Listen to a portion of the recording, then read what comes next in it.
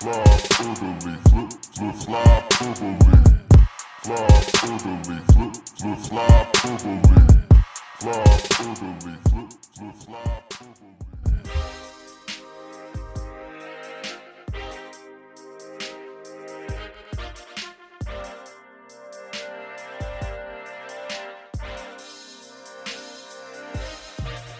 Quiggs, I have an important question for you. What's a better nut shot? What Tony D'Angelo dished out to Corey Perry, or Chuck Fletcher's trade deadline in action? It's apples and oranges, Steve. You can't possibly, you can't choose between two of the greatest things that have ever happened in Philadelphia Flyers history like that. I mean, they both deserve They're all their ball-shaped own, at the end of the day. they both deserve their own plaque in the, what is it, the assembly room? Is that what do they even have in the assembly room? Oh, the assembly room it's a standing room area. It's got leather couches and fireplaces and hipster Ben Franklin paintings and a bar. Oh. And it's a weird place to watch a hockey game. Okay, I just assumed that the assembly room had a bunch of like Flyers, like, you know, plaques and awards and shit that Flyers players have gotten over the years. And no, if anything, it looks like a place where old white men meet and smoke cigars and drink scotch and discuss money. Oh, ew. I mean, That's you know, not my kind of place. I don't particularly like the cigar part of it, but like I like a nice leather couch. It is a weird place to watch a hockey game, though. I bet it is. Yeah, it sounds like it would be. I don't know. Like I would rather not. First things first. Standing room anywhere. I don't care what it is. It sucks. I'm not a standing room guy. Oh no! See, you're not a baseball guy. Standing room at Citizens Bank Park is actually great. Perhaps it is. But that's the exception. Standing room there. Yeah.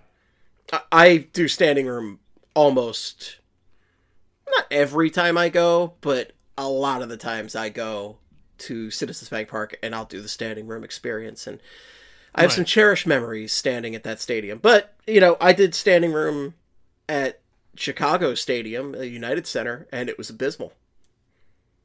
Oh, was it that bad?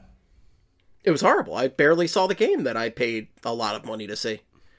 Were there like beams in the way? Well, there were beams. Well, the problem is, like, when you do a proper standing room area, you have to make sure that the standing room, the designated standing room area, is elevated above the seats so that, you know, people might be able to stand in your way, but they won't be able to be in your way when they're sitting. And this was like either at or below seat level. So you pretty much had to like jump over to see anything. Ew. Okay. Yeah. That doesn't sound great. No, it was terrible. I would not recommend, if you ever see a Chicago hockey game, do not get the standing room tickets. It was just an abysmal experience. And now is not a time to see a Chicago game. It's never been a time to see that team. But especially now because they sold off Patrick Kane. Jonathan Taves is... Yeah, but they're doing a tank, you know? It must be nice to do a tank properly. I would love that. Too bad the Flyers will never do it. Never, ever gonna do that. And we'll actually... That's among the topics for today, is just that whole mess over there. But I'd like to get back to the heart of the issue here, and that would be Tony D's Nuts Angelo over here, who suspended 2 games for spearing maybe one of the most infamous players in the NHL, a noted jerk, probably one of the least liked players in the NHL, Corey Perry. And if you had to think about, like, what's the best of both worlds, it's Corey Perry getting hurt and Tony D'Angelo getting suspended for 2 games so we don't have to watch that just every night. And I love that his suspension was 2 games, 1 for each nut. 1 for each nut. Or as Kurt said on Twitter, he predicted that he was going to be suspended for 3 games minus 1 game for hurting Corey Perry, which ended up being true. Kind of. I'm sure that's not why they give him 2 games, but... Listen, Kurt R., he knows the hockey sciences. That's why he has a doctorate in them. He does. Yeah, Dr. Kurt R. Dr. Kurt R., PhD of hockey. Yes. So stuff. You know how they call him Doc Emmerich because he's the doctor of hockey? Actually... Doc Emmerich? Doc R. is his name. Doc R. Doc Kurt R. No There you longer go. Kurt. Doc It's now R. Doc R. Doc R. Okay. Now he sounds just like a mysterious internet presence. When they call I him know, that. yeah. Now it sounds like a weird thing from Guess Who or something. Doc R. The mysterious Doc R. What will he do next? But Let me say this Corey about Tony Perry. Corey After Perry's like, you, I would love to hear. Yeah, I was just gonna say, like, Corey Perry's not a bad guy. Tony D'Angelo, we have tangible evidence that he's probably not a great guy. So, like, I'll give him that. I'll say that. He might not be a nice man on the ice, but You could ask Torts. I'm sure I'll defend him all day because, like, Torts even defended him on this nut shot. It's like, he speared a guy in the balls, Torts. If there's one time to not defend a hockey play, it's spearing somebody in the balls. not a great, yeah. Torts is always going to support his guys, but at that point, it's just But like, does what he? are you doing? But does he always support his guys? Well, the guys he likes. Does he wake up every day and have a new list of guys? Sometimes it feels that way. It's a mysterious mind that I don't try to understand. I mean, very few people understand it. Torts has one of those. He just has like he's one of the most interesting people in hockey, and like honestly, people could just diagnose. People could just dissect all of his comments over the years and like try and come up with rhyme or reason, and you just can't do it. Like sometimes he just says stuff, and that's just how he is. He just says stuff, and that's how he is. Okay, that's a way to live right there. That is a way to live. But Corey Perry brings me to a tweet from the other day where our dear friend Eamon came in and gave us an updated Flyperbole war criminal list, okay? And if you hear the term war criminal, I use that. I usually use that in regards to Scott Stevens, who is a noted war criminal. He just lock him up, destroyed hockey, destroyed my favorite player, Eric Lindros. Scott Stevens, absolutely the number one Flyperbole war criminal with a bullet. But he had Corey Perry on this list. I'm not sure he's a war criminal per se, but, you know, we all know he's a noted jerk right there. But definitely I would probably put TDA in the war criminal list before Corey Perry, to be honest with you. And Eamon put his fire alarm on there, which if you had listened to those episodes when Eamon was co-hosting for a bit, his fire alarm was a menace. And it was maybe the loudest, most annoying fire alarm I've ever heard. I don't think I heard that episode, but I've heard the stories. Yes, it was not pleasant. And then he had to evacuate his building. And then it just something that just threw the podcast into a total loop. It was basically like flipping a table over on us. That deserves to be a war criminal. I mean, it should be in the war criminal list, I think. Absolutely deserves to be on the war criminal list. And then the newest addition to the war criminal list is you, Ryan Quigley. You have It's made me. the war criminal list. It's me. Hi. You're the problem. It's you. And it's because last week, if you didn't listen to last week's episode, Quiggs had a startling revelation that his favorite beverage to go with pizza is not a glass of red wine. It's not an ice cold Coca-Cola. It's not even a glass of water. It is a tall glass of orange juice, which is, Quiggs, it's still startling to me. This just, it would be the last thing I would think of to go with pizza. You can't knock it till you try it. And Steve, you tried it. And it was delightful, did try it. Wasn't it? It was not. Because I was so curious, this was such an insane thing to me. Again, the last thing I would ever think to pair with pizza. I said, I gotta see what this man sees with this. So we ordered a nice big pizza pie on Friday night. Pizza pie! And the pizza was delicious. But the OJ was so weird with it. Like, it wasn't, I wouldn't say it was bad, but it wasn't good. Like, it wasn't bad. was just kind of like, I wouldn't say, like, I was expecting it to be putrid, so I'm kind of putting that to my lowered expectations here. I was expecting this to be a vile combination, much like orange juice and toothpaste, but it was just kind of like two very different flavors that just didn't go together, and I have no idea what you see in this, my guy. Like, it's not complimentary to the pizza. And as a few people pointed out online, an absolute acid reflux nightmare. You better believe I Pepsied it up before I took this. So I did it. I don't see what you see in it. These flavors did not go together. Yeah. Now, don't get me wrong. I don't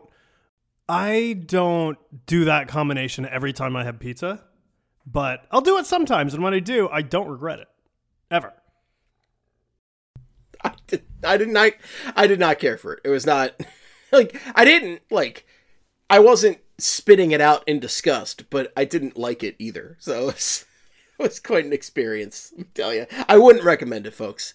1 out of 10 stars I'll give it because I didn't spit it out. But Quigs apparently gives you the recommendation. I say absolutely not. So you're staying on the war criminal list for now until we forget about this, if we ever do. Fine, Steve. Be that way.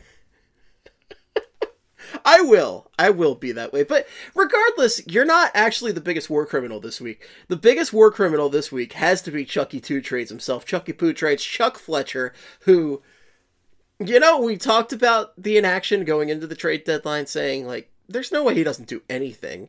And I guess you could say he technically didn't do nothing, but man, he did the closest thing to nothing he could have done. And I'm sure you're all brutally aware of how the trade deadline worked out. But so Chuck Fletcher, during trade deadline week, what did he do? He traded Isaac Ratcliffe to the Nashville Predators for future considerations. My favorite player, future considerations. Blockbuster.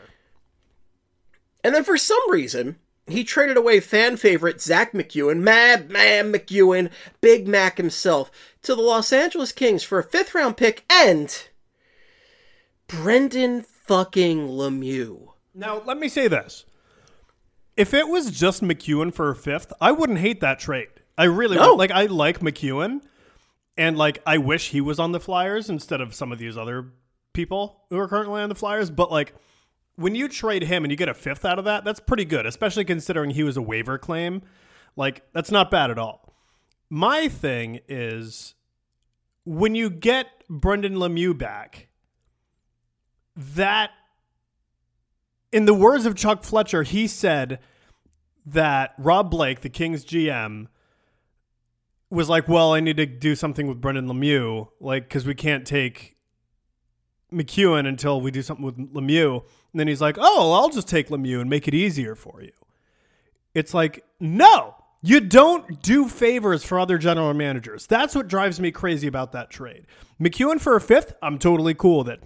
McEwen for a 5th and doing a favor for a GM by taking one of his players that he simply doesn't want and no one really wants, that's something I got a problem with. Like, if you have to clear room to trade JVR and you're getting like a 3rd or a 2nd, right?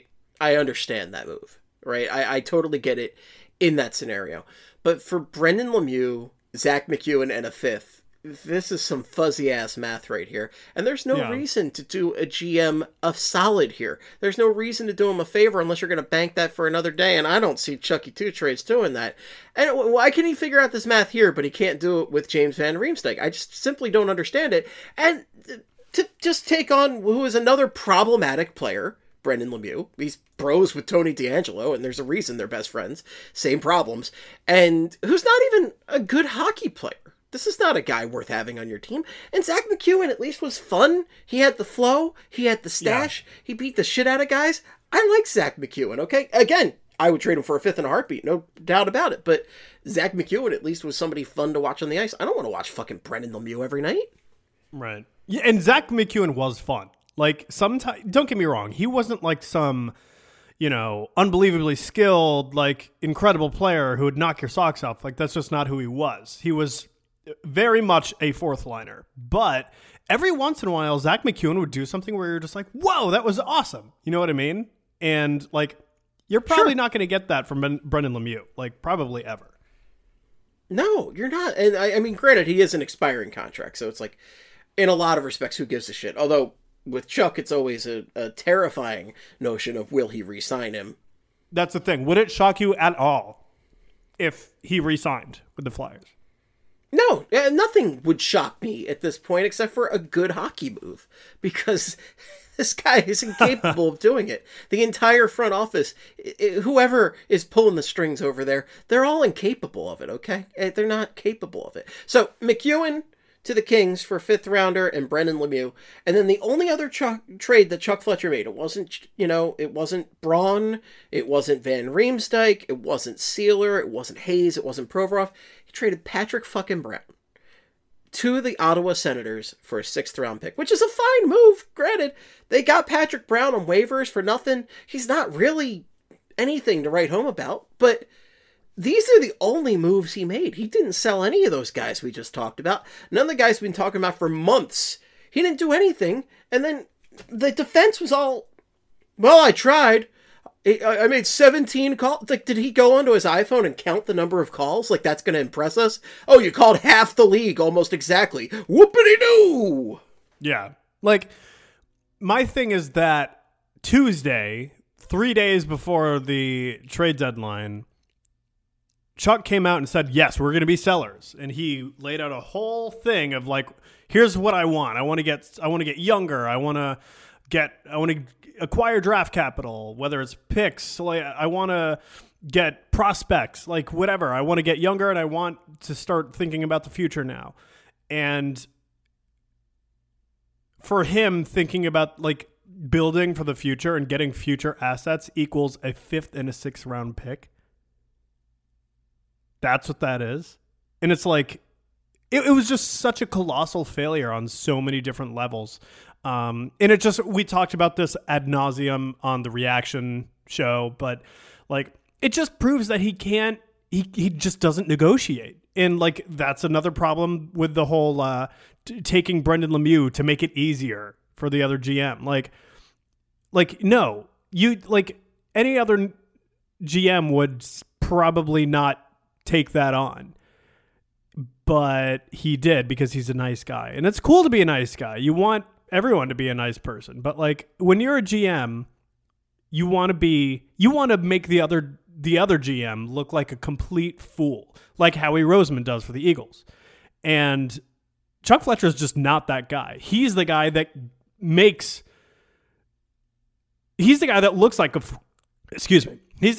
like a fool when he's involved with the trades. So it's like he's on the opposite end of the coin, and it's really frustrating. It's clear that he's unfit for this position at this time. It is clear. He is a terrible, terrible salesman. He's Jack Lemmon in Glengarry Glen Ross. Alec Baldwin's going to come in and tell him that coffee's for closers. He can't have any fucking coffee. Get out, you're fired. I would love if Alec Baldwin would come in and do that. That would be fantastic. But nobody's going to do that, and that's because, and we're going to get into this in a couple minutes, the old guard seems to love him because he's like best friends with them and everything. Oh, he's a nice guy. I keep hearing about how nice Chuck Fletcher is. He's a nice guy. John Tortorella's up there going, oh, he tried. Chuck did everything he could. Blah, blah, blah. Like, so many fucking excuses that you would never give to a player, okay? Like, yeah. John Tortorella would never, ever say about the player, well, he tried. No, that's not fucking good enough. You need guys to execute. You need people to do their damn jobs. Chuck Fletcher hasn't done his job for years at this point. As we said on that live show, the last time we had any confidence in Chuck Fletcher was immediately after we heard about that Ryan Ellis trade. Before we knew Ryan Ellis was just, apparently just broken, completely broken. That seemed like a great trade at the time. And you know what? I'd still make that trade, roll the dice, because you didn't really give up much. But man, he's just not aggressive enough. He's not savvy enough. Kelly was telling us about the season ticket holder town hall, and that Briere's trying to teach him how to use this app, and it sounds like he's trying to teach his uncle how to use an iPad. Like, oh, where does this go? How does this work, this doohickey? Like, this guy is not your solution. He's not a fresh voice who's going to figure out how to work in the modern NHL. And it's not like he fucking did it with Minnesota, right? It's not like he went in and won a bunch of Stanley Cups with Minnesota. No, he got fired from that job for sucking too. Yeah. I mean, and that's the thing. Like, he's never made it to, like, he's never made it deep in the playoffs. He's never done anything of significant value as an NHL GM. I remember he got Ryan Suter and he got, Zach Parise. Zach Parise. And that was ownership dictated he do that. Yes. But even those moves turned out to be not so great for the Wild. Like, they got locked into those deals, and now they're dealing with cap recapture penalties, and it's just like, and now granted, he couldn't have predicted that being the case, but like, still, like, his moves for the Wild still haunt them now. And for years, the Wild were just a middling, average franchise, and they're, to this point, the best player in Minnesota Wild history. Well, honestly, I think you could make a case for Kaprizov right now. Like right now, I think he's right now. But prior to Kaprizov, but prior to him, Mikko Koivu is the best player in franchise history, and it's just like, are you kidding me? That's a real Chuck Fletcher guy right there. Yeah, and don't get me wrong, Koivu was a nice little player, good 200-foot guy. I think he was in the running for Selkes. Like, I don't care. He shouldn't be the best player in a franchise's history. If he is, that means that the franchise is run poorly and that the personnel department is run poorly. And guess who was in charge of the personnel for a long time in Minnesota? Chuck Fletcher. So it's not great. These are guys who don't take swings. These are guys who don't take chances on talent. Okay? Like, just look at the acquisitions, right? Like, again, Ryan Ellis is probably the only big swing they really took talent-wise. Because, like, Kevin Hayes, for instance. Kevin Hayes was a pretty safe signing. At least he seemed so at the time.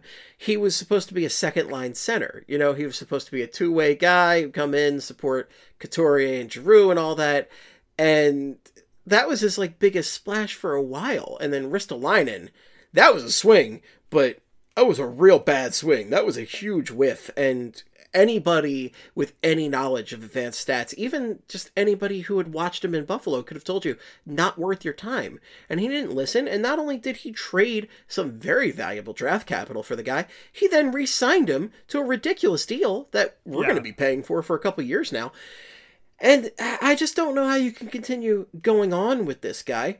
And he's not the only problem, and we've been saying this on BSH Radio for a couple of years now.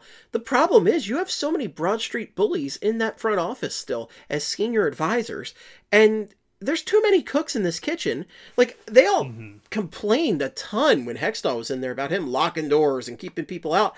That was the smartest thing Ron Hextall did, was lock those doors and keep them out, because I'm sorry, what worked in 1975 is not working in modern hockey. Even what worked in 1996 when Bob Clark was a big-time GM and everything doesn't work today. It's a completely different game.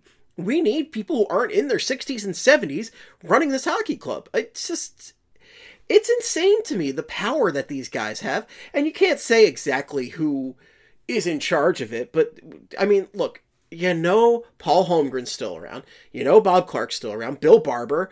There are some big-time old-school names up there, and they're all together.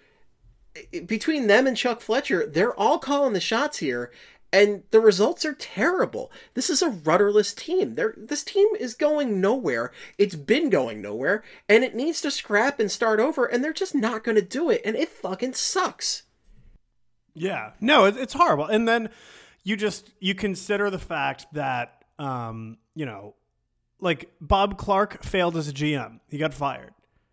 Paul Holmgren failed as a GM. He got fired. Or did he technically I think he got promoted. He sidestepped to he say promoted, but he was kind of shuffled off to the presidency there. And the president of the club still has a say in everything, but, you know, it was a demotion through promotion, if you will. Right. Just kind of a strange move, but it's very much the Flyer way. And there was a very interesting conversation with from Jeff Marek on his podcast earlier about all of this. And you're seeing more and more reports about just kind of the situation in the front office, which, you know, aligns with what we've been saying for a while now.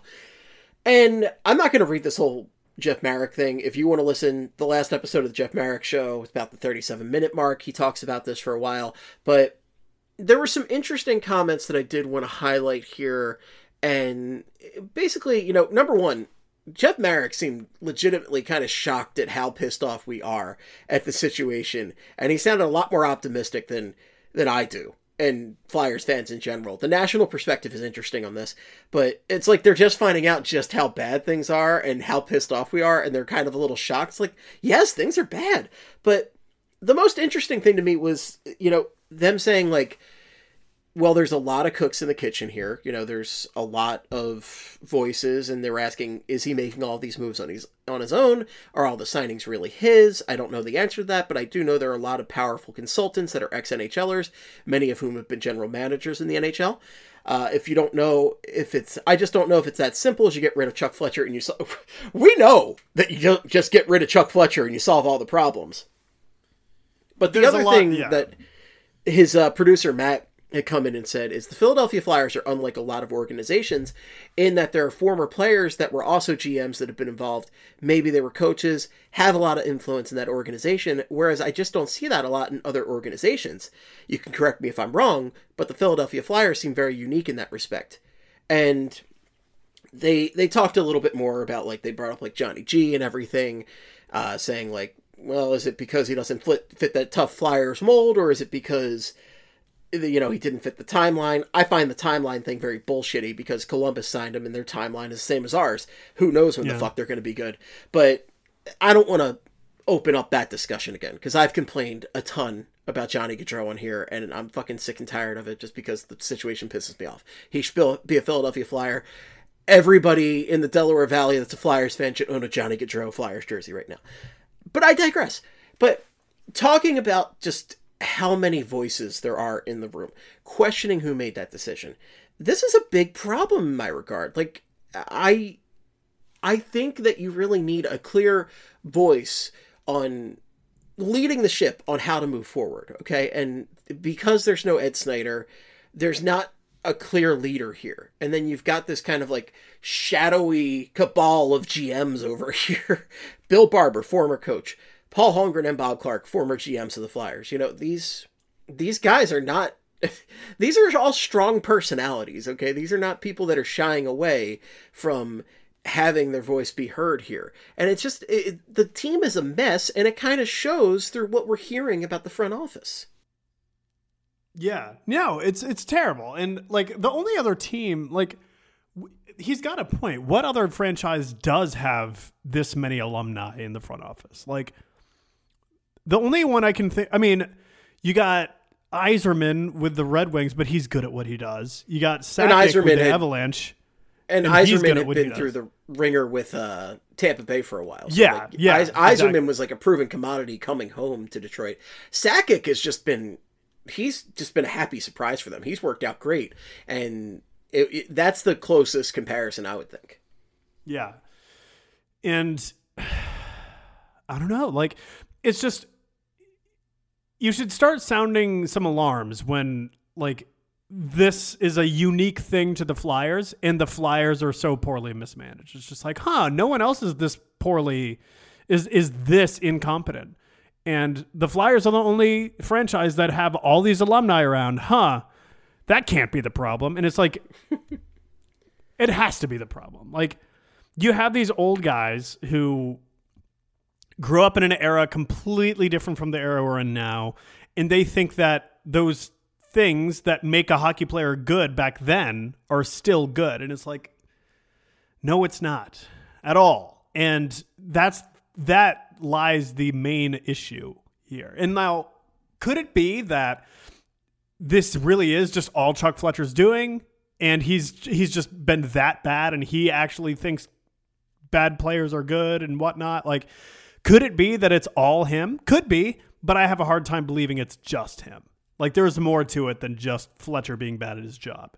It's a multitude of people being bad at their job. It just stinks of too many different opinions, too many different directions, because you look at the acquisitions, right? And there's not a consistency. There's not a rhyme or reason. Well, maybe the consistency is generally big bodies, right? But, like, which skews with the older generation. Size wins, right?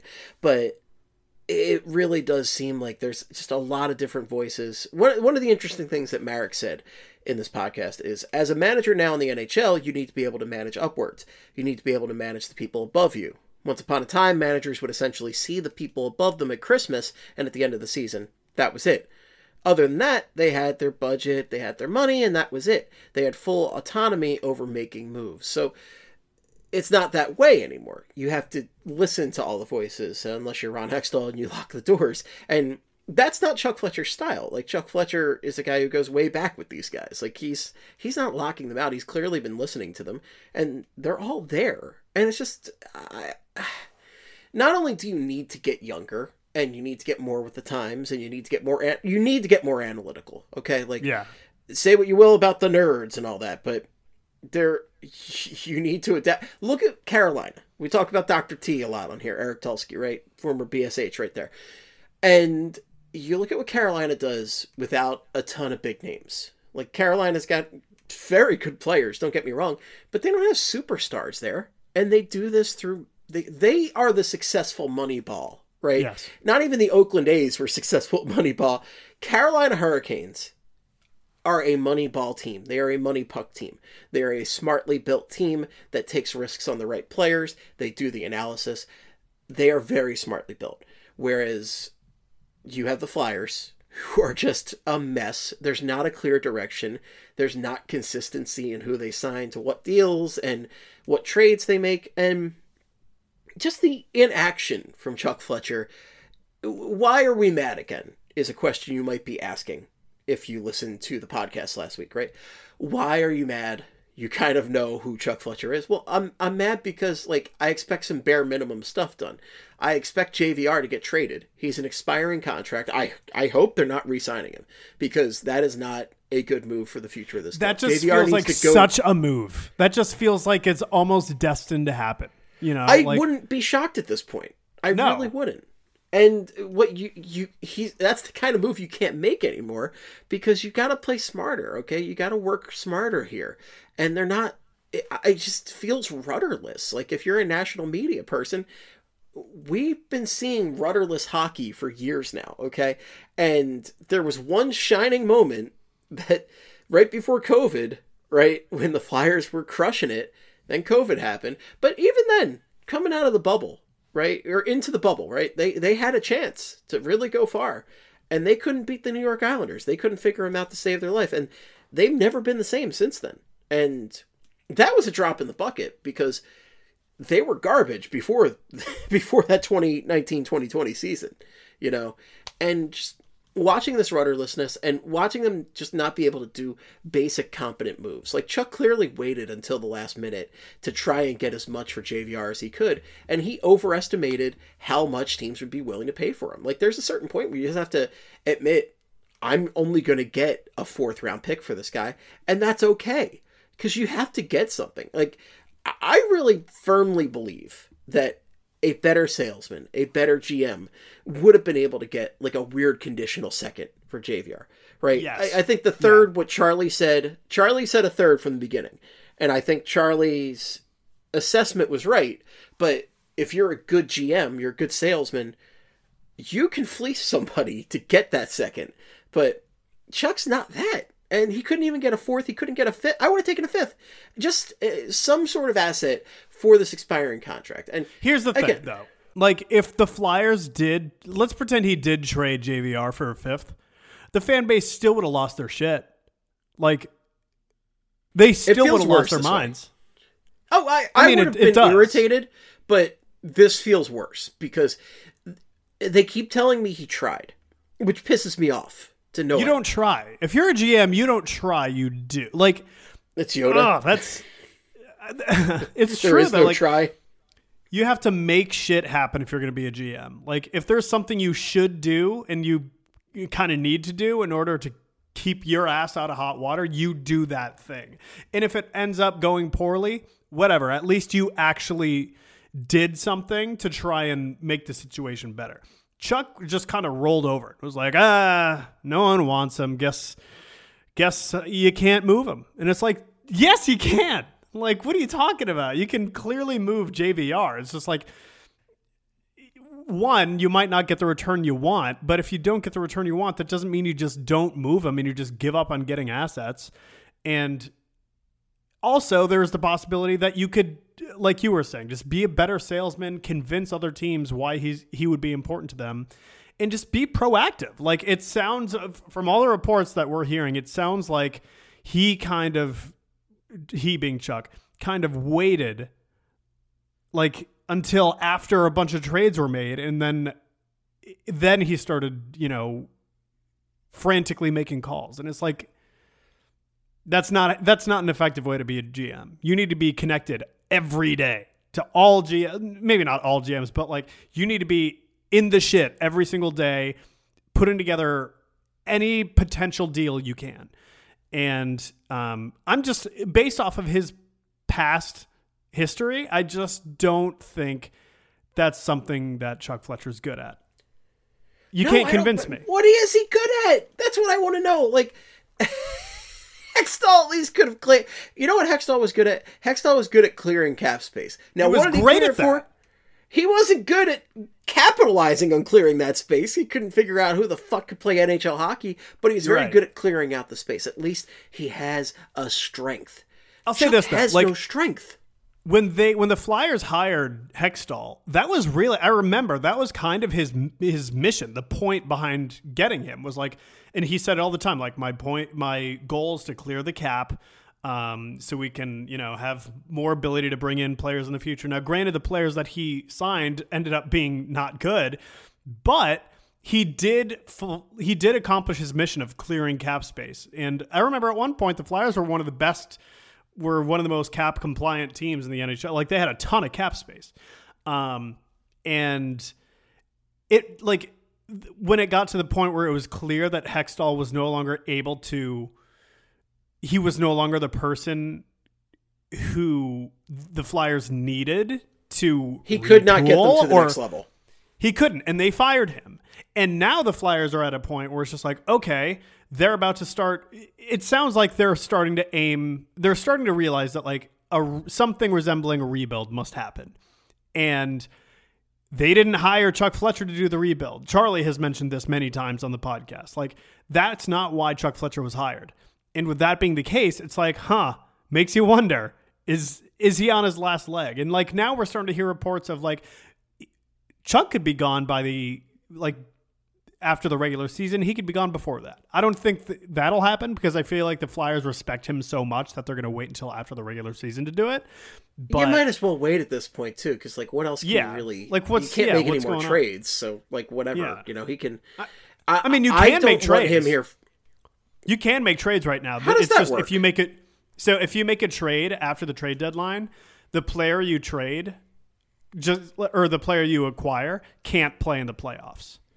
So if a player gets traded after the trade deadline, they are not able to play in the postseason. That's why you see play in the regular season. You can still trade somebody that can play for you in the regular season. I believe so. Yeah, this actually happened a few years ago. I believe it was the Panthers or someone. Someone traded for someone. I feel like a real fucking moron right now because I had no idea about this. I am certain of this.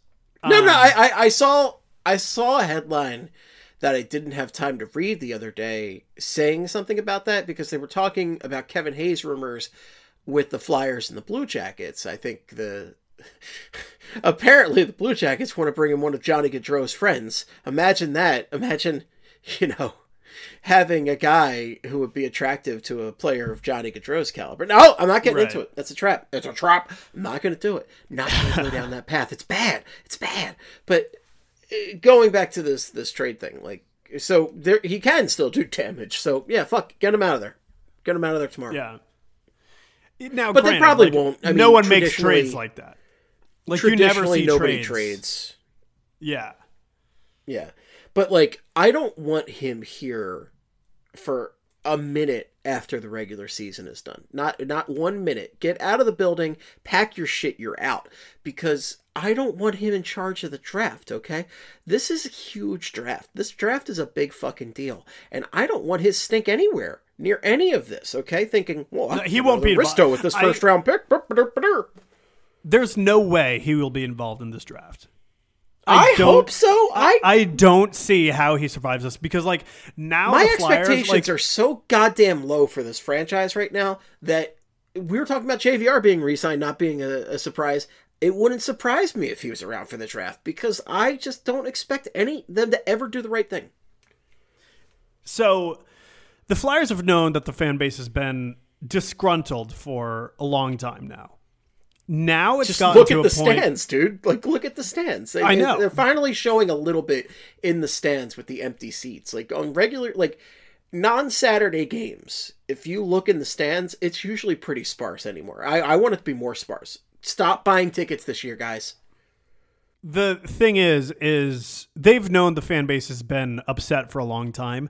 This is by far the angriest and most hopeless and apathetic the fan base has ever been.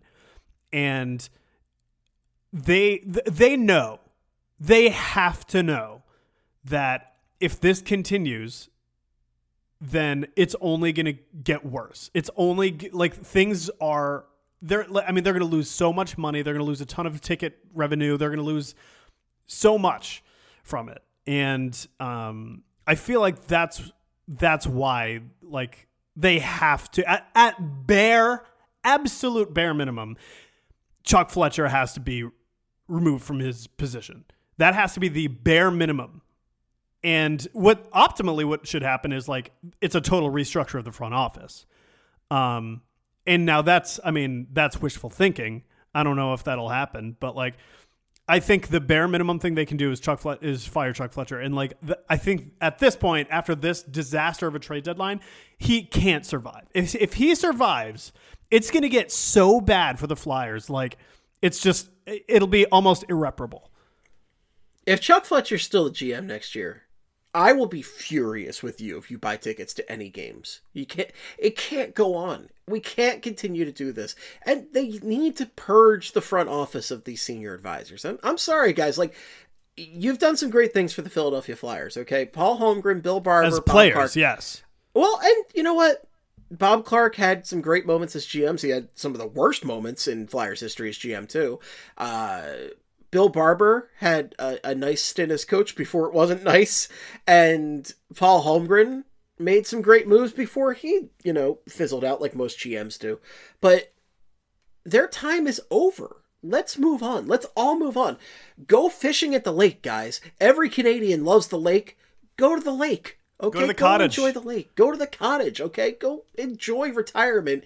Get away from the Philadelphia Flyers. Get some outside voices in here, for the love of God. I am totally fine bringing Danny. I've liked a lot of what I heard about what Danny Briere has been doing behind the scenes with the Flyers, embracing more technology and statistics and everything. I think Danny Briere is a good move, but it can't be your only move, okay? You really need to bring in some voices from outside. Like one of the so it didn't work out for the Penguins, but I like that when they did bring Hextall in, they at least brought Brian Burke in to try and...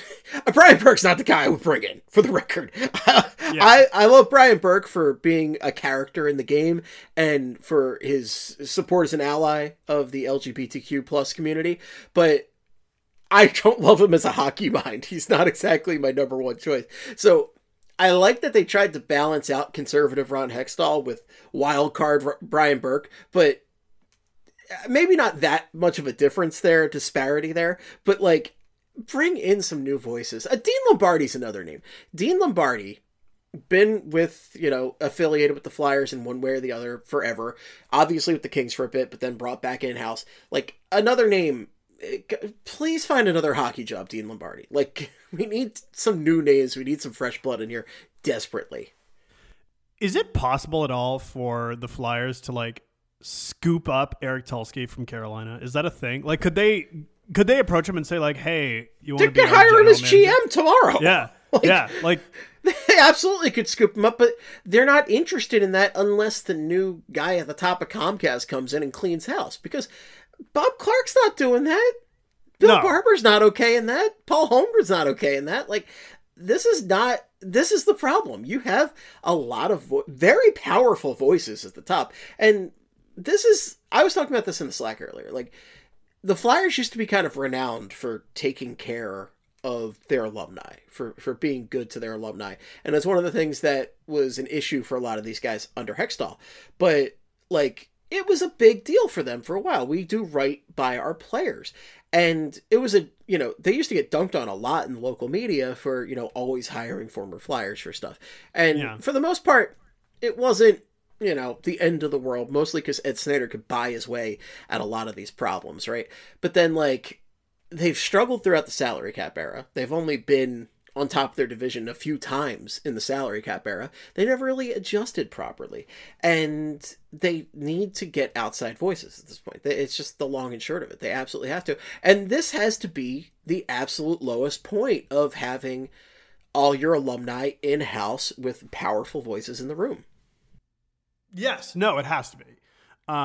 It's just like, and here's my thing, because this made me, when you said that Bob Clark would never consider someone like Eric Tulsky, like, why not though? Like, is it because he didn't play the game? And like, it's like, my thing is this: are they watching other teams? Are they watching the playoffs? And are they watching the Carolina Hurricanes play hockey? Because anyone who watches the Hurricanes play hockey would understand, like, wow, this team is so good. And like, all the players like play the exact way you need to play to succeed in today's NHL. Like, are they not witnessing the same games that we're witnessing? And are they just thinking like, oh yeah, that team's not built, you know? Like, now granted, I know the Hurricanes haven't exactly made it deep in the playoffs recently. And I feel like if they are watching the Hurricanes, they're probably thinking, oh, well, they didn't make it deep. You know who did make it deep? The St. Louis Blues with Joel Edmondson and Colton Parayko, and we need guys like that. And it's like, I think they're looking at the Islanders specifically. I think they're looking at the Islanders. Or the Islanders. You know, when the Islanders went on that deep, you know, they went deep into the playoffs with 2 years in a row size and stifling defense. Yeah. Like that's the problem. kind of stuff they're looking at. They think that, like, the old ways of the NHL win in the playoffs. And like, what's the line about Risto? Just get him to the playoffs, right? Just wait till you see Risto in the playoffs, which we still here's the problem, though. Probably never will. Here's the problem, though. Like, they think that like the old way is how you win in the playoffs, but it's like, don't get me wrong. I do think there is a place on every roster for like some guys that are big. But like, I feel like the Flyers want every guy to be big and hit and like play this 200-foot. And it's like, dude, no, like, you need to have balance. You need to have skill. You need to have some guys who are speedy. You need to have some guys who are really good at passing the puck. Some guys who don't even want to touch other players. Like, it's just like, look at Nicklas Backstrom. He's like, I don't really see him. He's probably not the most physical guy, but then you have Alexander Ovechkin, who's a tank, and he just has a rocket of a shot. And then you have Tom Wilson, who's got skill, and he can beat the shit out of people. And it's just like, you need to have, there's a place for both those things. And I feel like the Flyers are just so dead set on, like, everyone has to be big and physical and tough and gritty. And it's like, that's not what it takes to win now. You need to have some guys who are speedier and skilled, and that's coincidentally what the Flyers are missing, are guys like that. Like, they have Konechny, they have Farabee, but they need more of that.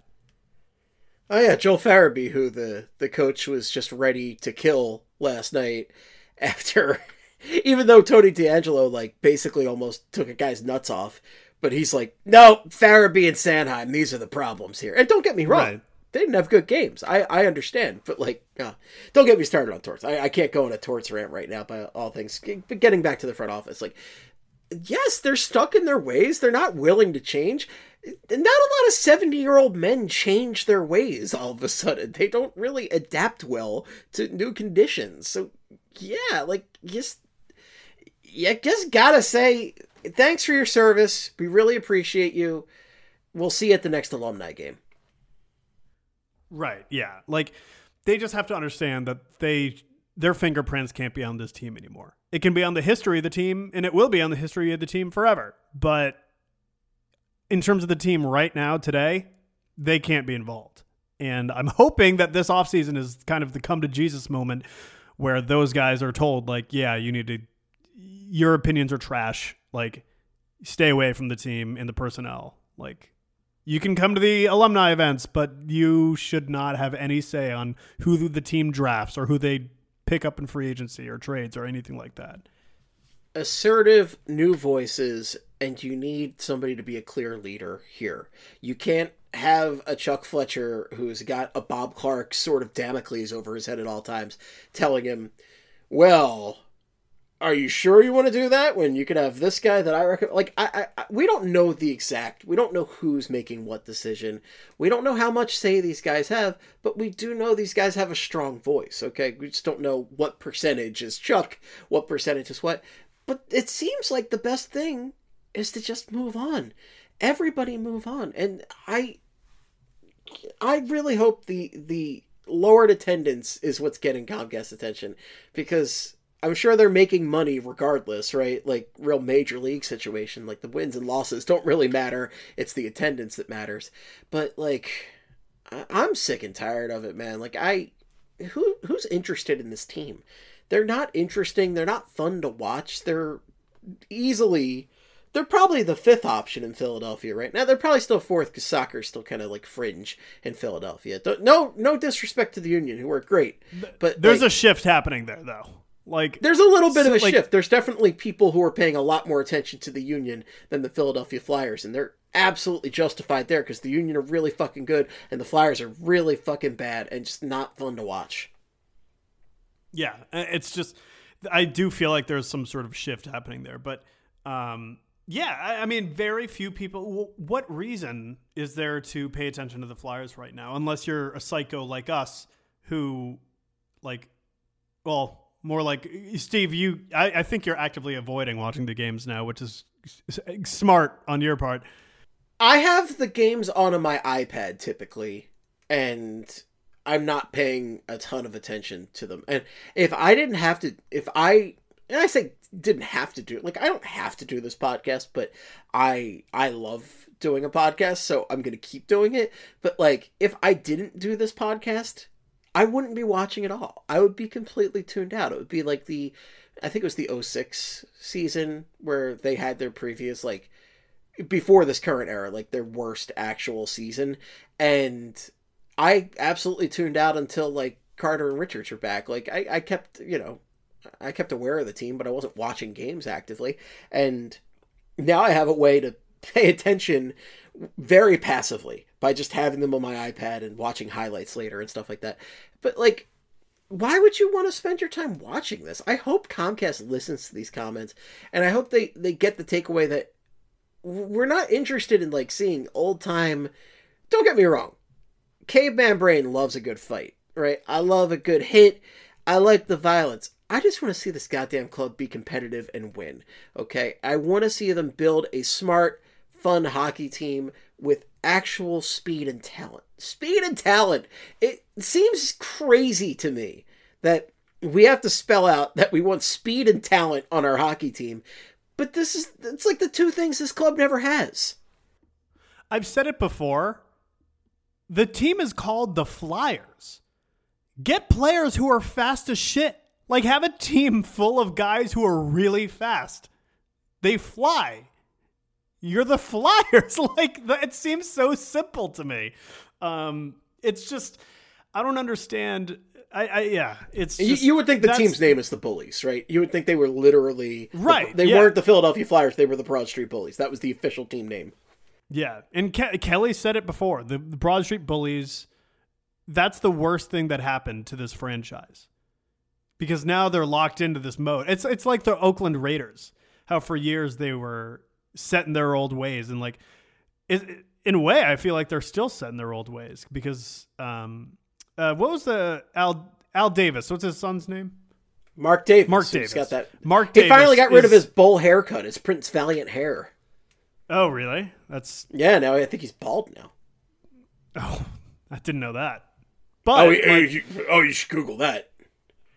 He is. I'm Googling that now. But like, the Flyers are just like, they're still stuck in their ways, and it's just, they're not going to win anything until things change, until they have new voices. And they need this offseason. Like, this is another reason I really need a fresh voice in there, because I don't want them to take any big swings this offseason. I want them to clean house.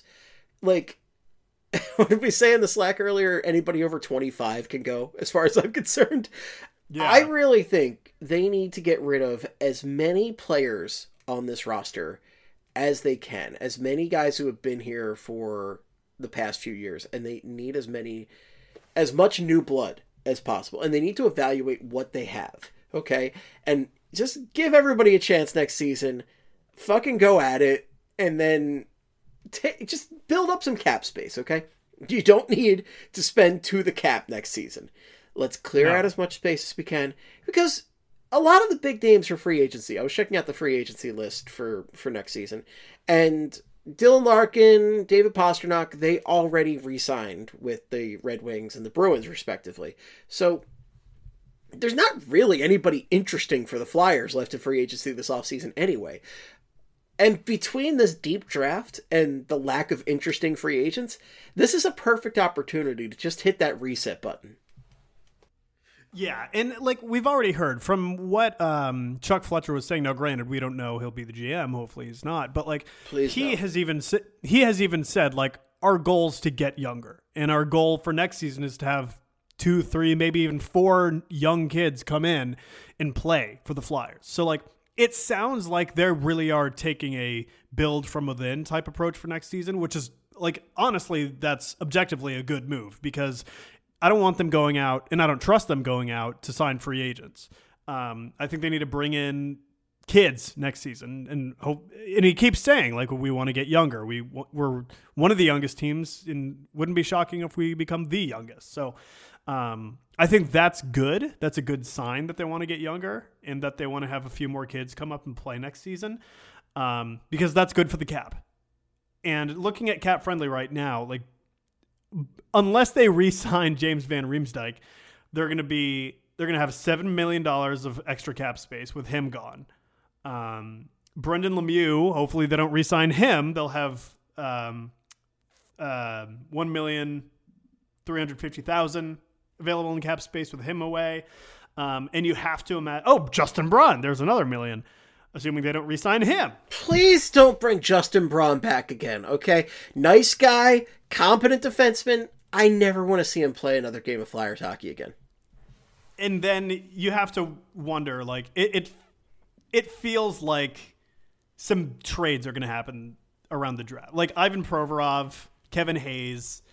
Marek was talking about Provorov and Sanheim, saying, like, with Sanheim, he's got the better season, and he's the bigger name. Like, he's basically advocating to trade Sanheim while he's high, and Provorov, don't trade Provorov while he's low. But like, Provorov has been better than Sanheim. Sanheim has not been good. Yeah, but Provorov has been terrible too. They've both been terrible, but like Sanheim. But I think he was saying, like, at least from a national perspective, like, Sanheim seemed better than Provorov. Provorov desperately needs to change the scenery. Yes, he does. I'm sick and tired of him. The team knows it. The team knows it for sure. And like, not only because of the Pride Night situation, which obviously I've gone on ad nauseum about how we are on very different sides on that issue.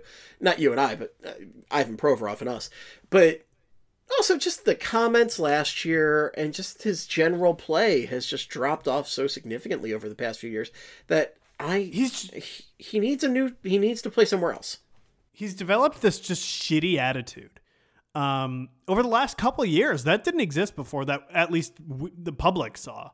And at this point, it's just like, you know what? Like, and I agree. He needs to change the scenery. I think the Flyers think that he needs to change the scenery. He's not going to be a Flyer next season. I will be utterly baffled if he's back next season.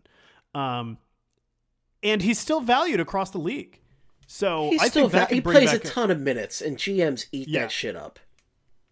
And also, like, it's not like he hasn't been good before. Like, he's had very, very, very good seasons in the past. The last 2 or 3 have not been good, but at least there's something resembling an explanation for it, where he's just been surrounded by idiots in the front office and on the ice. And on a different team where he's like the number 3 defenseman, like on a second pair, he would be great. He'd be really good. But that's just not with the Flyers. And I feel like teams do see a lot in him still. And I feel like they'd be willing to fork over a lot of assets to get him. Well, hopefully they are. I don't trust Chuck Fletcher to get the maximum assets for him, but you never know. Now, the other name, so we mentioned Kevin Hayes having some Blue Jackets rumors earlier. Kevin Hayes had a number of rumors in the past few weeks. So Kevin Hayes is obviously, and he's also not Torts' favorite. So Kevin Hayes is a big name to watch going into this offseason. And then earlier today, we saw Travis Konechny's name get thrown out there for the rumor mill. Yeah, and this is something that Charlie pointed out early on, where he was basically saying, like, listen, if there's ever a time to trade Travis Konechny, now's the time, because he's playing really, really well. And the Flyers, they're not going to be competitive again for several years. So why not trade him now, get a shitload of assets, because teams would give up a ridiculous amount for TK right now. Get as many assets as possible and then use those things to acquire talent, whether that's via the draft or even a trade. Like, hopefully Chuck Fletcher wouldn't be the one executing those trades, but use those assets for something to bring in talent. And, that's not it's not a novel concept, trading TK. I think I'm very much in favor of it. Even though I love TK, I think he's the best player on the team right now. Or one of the best players. I think if you want to do this thing right, you got to move someone you don't want to move. And you just got to get assets and start over. You just need to reset. I think TK is a great candidate for that. I think he's such a good... Like, he'd be killer on the second line for a more talented hockey club, for sure. And his stock is never going to be higher than it is right now. So he's a very good trade candidate. I would hate to see him go. I love the Jerk Store. Big fan of TK. But if you're going to move guys, you're going to get a fresh start. He's a great candidate for it. Yeah. No, I agree. We'll see what happens with those two. But I do have a feeling that some major things there's going to be a big shakeup this summer. I really think so. I hope so. There has to be. There simply has to be. I am by no means a fan of Mike Sealski, but he introduced the big time culture change phrase a few years back. I would say about a decade ago at this point. It was really being thrown around a lot, the culture change with the Flyers. And there is certainly, this is the time for culture change. This is the time for a new Philadelphia Flyers. They really just have to start fresh, because that's the only way you're going to get fans back, is by sending a clear message that we are actually changing our ways. We have learned lessons. We are going to try something new, because they have to. You have to evolve or die. Fly or die, baby, and they're dying. Yes, they are. And it's violent and fiery. It's not great. Not great, Jan. All right. Well, we're going to wrap it up. But before we go, we had to do a micro taking it to the beats here. Taking it to the beats. Taking it to the beats. And I wanted to talk about Sam Carchidi, Slam and Sammy. We haven't done a Slam and Sammy bit in a minute. And Sam, well, I think it's, having his stuff behind that paywall at Mid-Atlantic Hockey Immediately, it's taken away a bit from the dunks, but he does have those great TV picks, which are phenomenal. Always funny. Always funny. But the other day, Slam and Sammy, when reporting the JVR trade on Twitter, let me just read this one. JVR to Detroit, per fridge. Flyers play wings Sunday. Per fridge. He meant to say per fridge, per Elliot Friedman. And he just put fridge, like I'm opening the refrigerator. Like he got the tweet on his smart fridge, which I'm sure he doesn't have. And why would I need my fridge to be smart? I still forget that smart fridges exist, and it's the funniest thing to me when I just rediscover that they exist. It's an incredibly goofy product. I really only remember they exist because Silicon Valley used it for a pretty good gag. Yeah. But no, it's a goofy ass product. But yeah, Sam Carchidi, and the best thing about Sam is he just leaves this shit up. The fact that the Thanos snap tweet about the Bob McKenzie, Wayne Simmons fake news is still there makes me so happy. I'm glad that still exists. I'm glad he never deleted it. And he kept this fridge one up, and the world is better for it. Thank you, Sam, for your service here. Every time we talk about Elliot Friedman, we're calling him Fridge from now on. Fridge. Oh, yeah. Per fridge. He's Big news the per fridge from now on. The fridge. William Fridge bomb. William the Elliot Friedman Perry. Yes. Yeah. Yeah. Exactly. That's what that is his new birth name. That's his new birth name. It's Sam. You know, Sam's an old pro. He knows what's up. He does. He's got those connections. He knows his birth certificate. Well, we've talked enough about the Nepo oldies in the building and Slam and Sammy and all that, and I'm fighting something, so I gotta go. I gotta call it a night. I gotta get going. But folks, thanks so much for listening. We truly appreciate you all. If you have any feedback for us, the best place is twitter.com.org.edu.ca.musk. Where can people find you on the Twitters, Quigs? So this is amazing timing because right as we're wrapping up, Steve's microphone is acting up and sounding like a robot again. So thank God this is happening now, Steve, instead of the middle of the show. You can find me at Ryan Quiggs with a Z on Twitter. Wow. Steve, leave this part in. Leave this part in because Oh, it's I'm at leaving the it. end. I'm Who just gives a going shit? live at this point. We'll figure it out. Yeah. Who gives a Oh, shit? yeah. Yeah. Good enough. If I have to re-record this, I have to re-record this. But who gives a shit? You can find. I Quigs say leave it in. with the static. That's a bold choice, Cotton. Let me tell you. You can reach Quiggs at Ryan Quiggs. You can reach me at Flyperbole or at Esteban if it's for hockey purposes. Make it Flyperbole. Follow BSH Radio. Follow Broad Street Hockey. A couple announcements coming up soon, so stay tuned on that front, folks. Oh, wow.